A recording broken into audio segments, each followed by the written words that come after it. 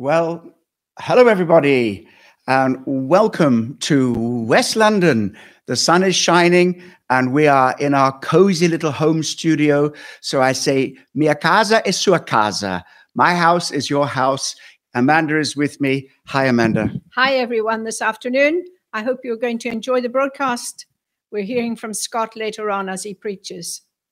Yeah, so the first thing I want to do is to go through some prayer requests, and we have sent out the Sunday prayer list, which goes out usually to the staff. We've sent it out to every one of you who are on our KT email family, and I'd like you to join with that, please, by going on to online, go to kt.org and scroll right down to the very, very bottom.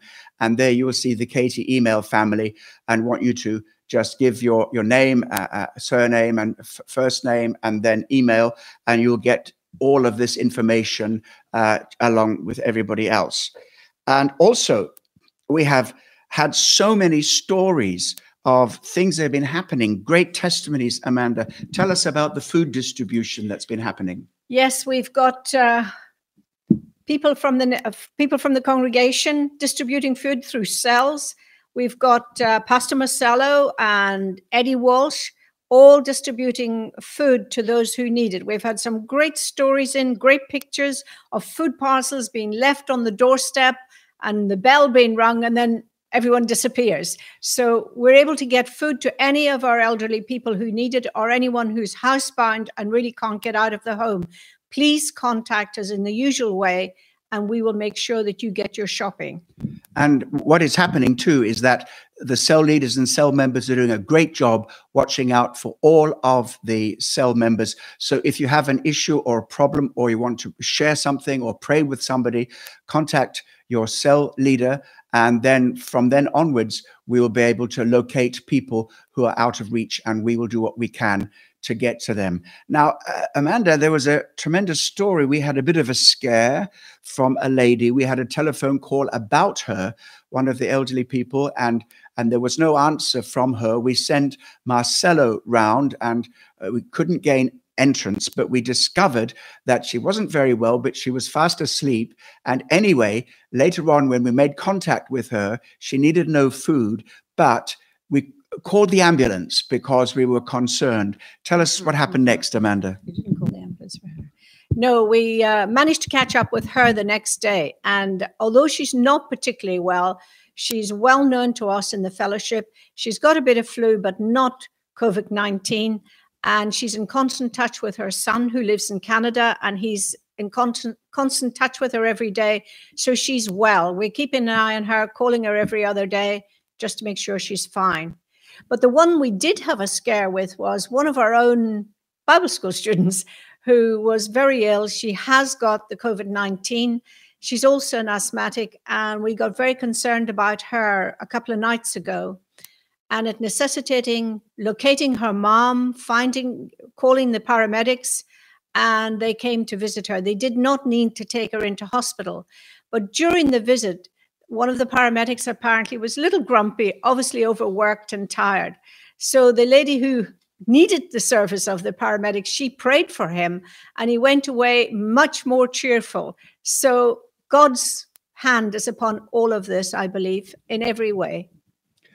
Yeah, we are hearing stories of people who are coming to Christ. And as I've been saying to you, we don't exploit the situation and prey on people's vulnerabilities, but actually we are available. And when people are reflecting on the big issues, thinking about what's happening to us, a lot of people will be reflecting on life and the meaning of life and turning to God in a way which opens them to receiving witness and testimony. We witness and testify through our lives and through our example, and we share the gospel wherever is needed. Yes, we heard a great testimony. I presume it's from a NHS worker. I don't know, but it's the story of a 17-year-old priest who was on a ventilator in a hospital, obviously had coronavirus. It's a 72-year-old priest. Yes, 72. And he sacrificially gave up his ventilator so that a younger patient could have the ventilator. He sadly died, but the younger person was able to have the ventilator. So great sacrificial giving on behalf of the priest. Thank you for that. And thank you for the person who sent that to us, and they gave the text. Greater love has no man than this, that he lay down his life for his friends. And of course, that is a text that applies supremely to the Lord Jesus Christ, whose sacrificial death on the cross gives us life eternal and in abundance. Now, these good news stories, we have a text or WhatsApp number, and I'd like you to take it down. It is 07570 261 697. I'll say it again, 07570 261 697. That'll probably come up on the screen. Now, use this to text or WhatsApp. Text stories, what's happening, particularly encouraging good news stories. Also, of course, text prayer requests to that directly. And we're monitoring that along with all the other ways that we are monitoring what's happening. And let us know of what is taking place and particular needs. But it'd be wonderful also if you could just take a little bit of footage. So there's a tiny bit of footage that you can take with your iPhone to speak into it or to show us what you're talking about. Nothing too long. And we'll put all that together and we'll edit it and we'll put it out. And I'm going to make an exciting announcement very soon about, before we finish here, before we hand over to Scott for the 2:30 service, we'll be talking about that. So that number again is 07570 261 697. Now, on the prayer sheet that was sent out to you, we were talking about the Global Day of Prayer and Fasting, and that is 600 million evangelicals encouraging Christians worldwide to pray and fast on this day.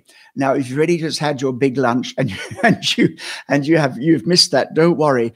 You can still pick it up later tomorrow and other times. And this is the World Evangelical Alliance that developed a global day of prayer and fasting based on Psalm 107 and the theme, Lord, help.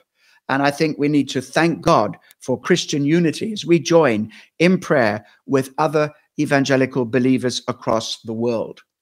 Now, of course, we are watching the news, and I don't want to make this another news broadcast, but this is a serious situation. As you know, 510 million people, more than around the world, more than that have been diagnosed with COVID-19.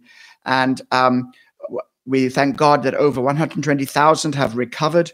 But sad to say, more than 22,000 people have passed away. And we're going to pray now for those who are in crisis at the moment. And I'm going to ask Amanda to share a story. We have a poignant prayer request that has come in of somebody who's lost their mother and please for us to pray. Can you tell us about that and then lead us in prayer for all those who are sick and those who are bereaved right now?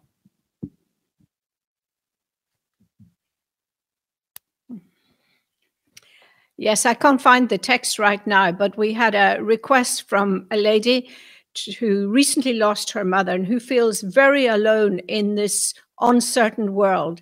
And she asked us to pray for herself, for protection, and for her family members. So, Father, we come before you right now and we ask, Father God, that you would speak comfort to this person, Lord God. There's no name, but she knows who she is. You know who she is.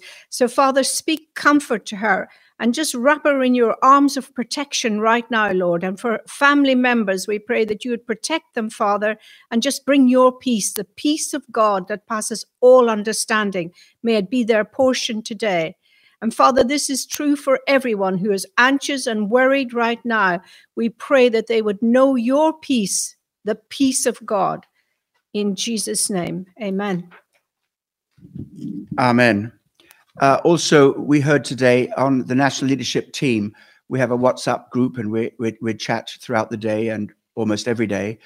And Christopher Cartwright, who is the General Superintendent of the Elim Pentecostal Churches, has shared that his daughter Alex is unwell. And so we're going to pray for her and all others who are affected by the virus. And for coronavirus praise points, there's a lot to give thanks for. There really is. In everything, give thanks, the Bible says. We praise God for the 750,000. By the time we count again, it'll be much more than that. If you remember, in the week, there were two amazing things that happened. There was that remarkable applause at 8 p.m., which was on Thursday evening, all around the country for the NHS. And we want to join again and just do it again. We thank God for the National Health Service and all the care workers, and particularly the nurses and doctors and health workers in our network of churches and, of course, right across the nation. Then there was a call for volunteers. Many people are unable to work right now. Some have been furloughed from their jobs, and they have a lot of free time. And so they asked for 250,000 volunteers to be ready to go to homes to deliver medicine and food, pick up prescriptions, or do anything else that is required. And within a very short time, I think probably within that day or the very next day, they got more than 250,000, 750,000 volunteers. And in my own WhatsApp groups, what I have with different people who are in my Avant-Église group of people, these are people that we share with together, pray together, well as much as they will allow prayer, but we support one another. And it is a pre-evangelism thing. So many of those young people who would not call themselves Christians are saying, I'm volunteering. And it's wonderful to see that wave of community. And various commentators are saying all kinds of clever things, but I believe one that I heard somebody say recently is very true. By the time coronavirus is over, we'll have a different nation. We'll have people who are more community-centered than before. We will value our friends and family much more. We will value the basic things of life much more, perhaps.